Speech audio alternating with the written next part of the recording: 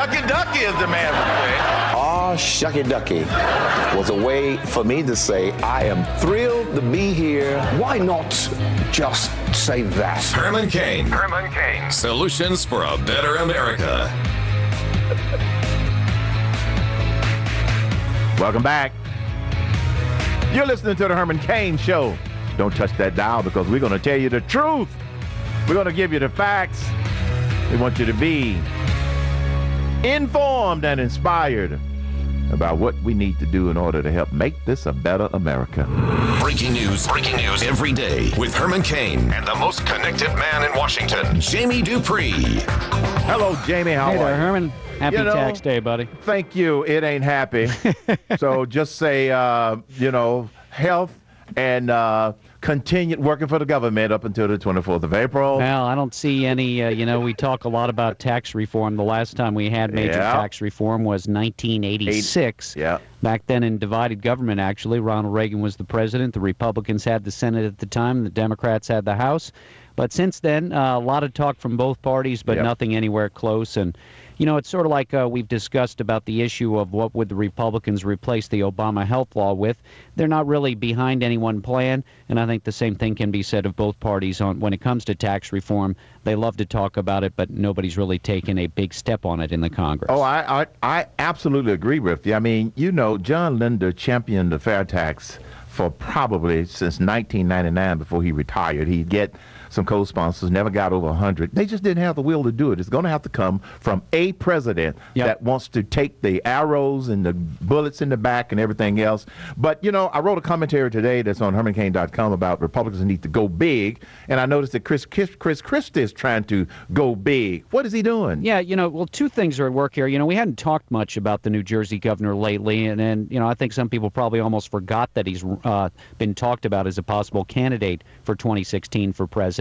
He's up in New Hampshire this week doing a full bunch of events, town halls.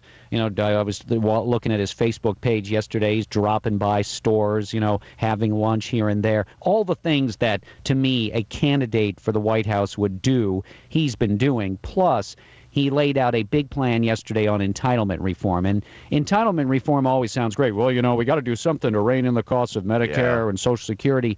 But when you actually start getting in the details, usually what happens is all hell breaks loose, and it's not a winner for you because people don't want to talk about maybe raising the retirement age or means testing benefits for those who make more money or even squeezing the yearly cost of living increase in order to save money over a long period of time. But he laid out a big plan to do exactly that on a number of fronts yesterday, and that tells me, I think, Herman, it tells me two things. One, you don't put together something like this just because you want to go make a speech. You don't lay out something like this at St. Anselm's College in Manchester just because. And so it definitely tells me he's going to get into the race, and he'll be able to stand there and say, look, I have this big plan. Because let's face it, Herman, almost anybody can come up with the buzzwords to sound like a good candidate. Actually setting out details and doing something big, that's a little different because it's really easy to stand back and say, hey, you know what, Governor? Yeah, that's a ridiculous idea. You're going to penalize the people who saved up and wanted to retire. Why should they be forced to wait until they're 69 to retire? Why shouldn't they be able to retire early at 62 and start getting their benefits? It's easy to do that. It's a little harder to put something out there. Well, what I do like about him making the attempt, whether he gets the nomination or not, is that he puts the issue on the table of you got to do something and we can't just keep tinkering around the edges. So the fact that he at least is going to be talking about it in that regard, I think that's not a bad thing. Look, when it comes down to, I always like to say there's only three ways to do things here. One, you bring in more revenue, raise taxes. Two, you cut spending, you reduce benefits or reduce the increase in benefits. Or three, you do a combination of the two.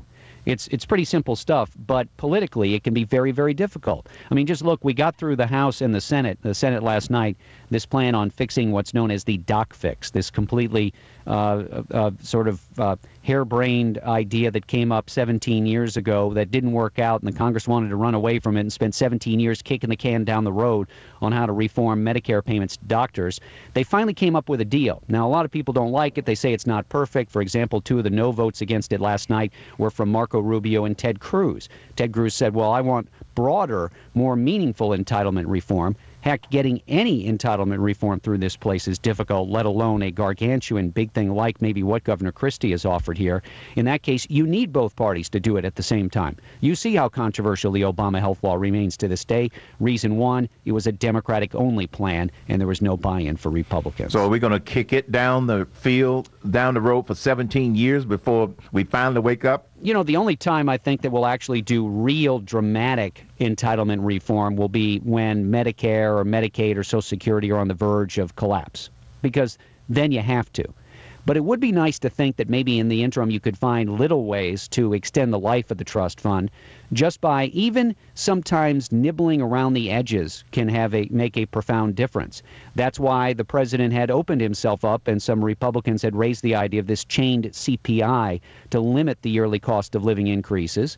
Now, a lot of people don't like that. They say, hey, I worked all those years. I shouldn't have my benefits, their increase slowed down because you want to save money for later. Or you shouldn't, hey, don't raise the early retirement age to 64. Don't raise the retirement age to 69. Don't means test benefits for older workers. But you know that those are some of the decisions. They don't taste very good politically.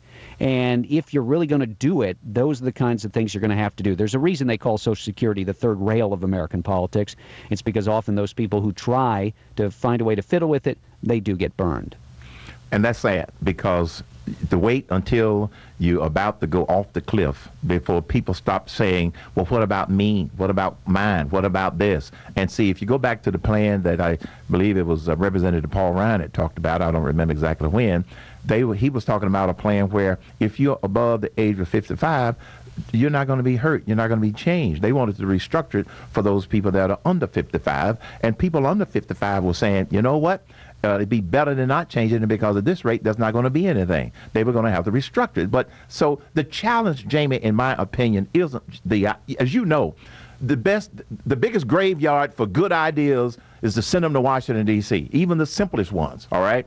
But this is where leadership has got to step it's where up. you have to have. I mean, Yes. It's like we've talked about it for years. If you want tax reform, you got to have a president who is willing not only to fight for certain ideas, but to also accept a few from somebody else. Yeah, exactly. And that's leadership. Here's what I want to try to get done. I know I'm going to get beat up, but I'm going to accept somebody else in this sort of thing. So you're absolutely, that's what it's going to take.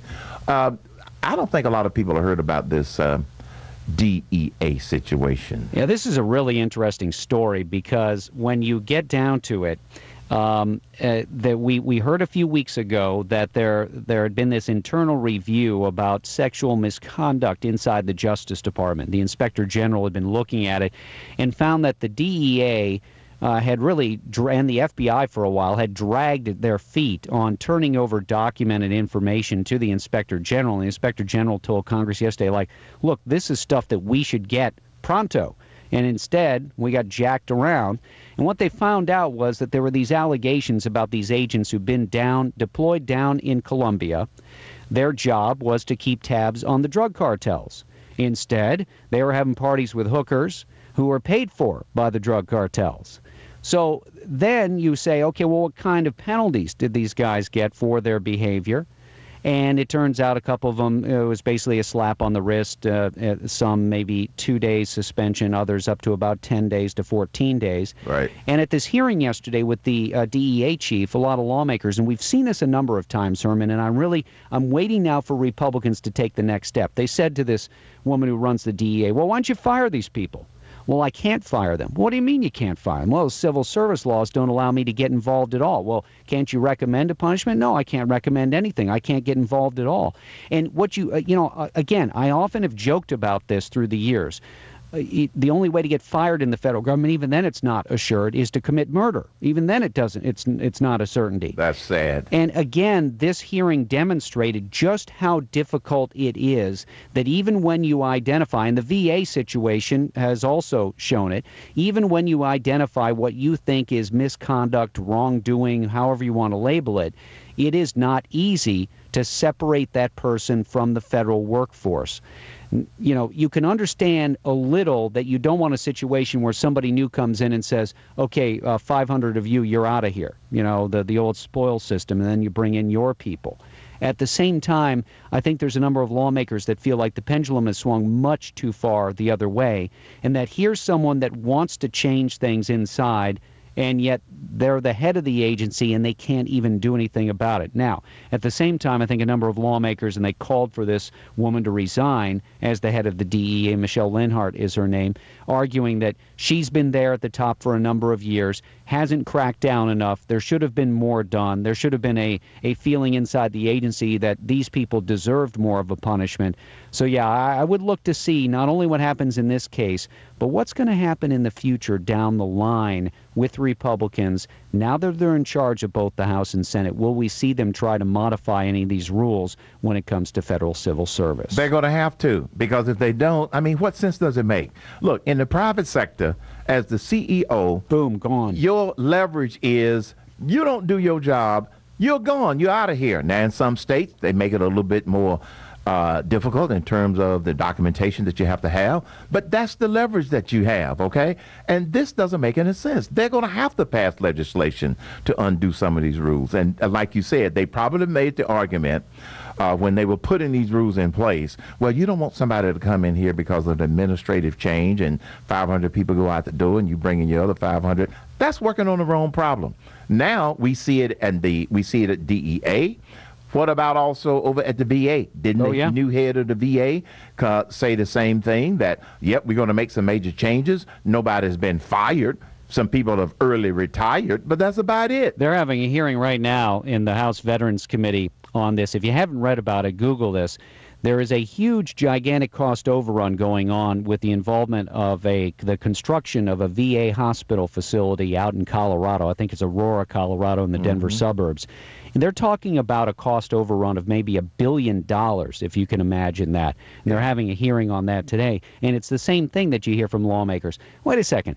This program is way out of balance. All these crazy things are happening, and nobody gets fired. Nobody gets any kind of punishment for allowing this to occur. And you're absolutely right, Herman. I think there are a lot of people who come from the private sector that say, you know what, if I was the boss, this wouldn't stand. Yeah. Well, the story about the overruns out in Colorado, like you said, yeah, we talked about that a couple of weeks ago, and it's crazy. And like you said, nobody gets fired. I believe that when you look at the waste, when you look at some of these rules that are being pushed down, when you look at some of these agencies wanting more money, I think that the public is going to become more and more aware, and the Republican-led Congress is going to, even if Obama doesn't sign it, they've got to tee it up. They've got the chance. We'll see if they do it. They've got to tee it up.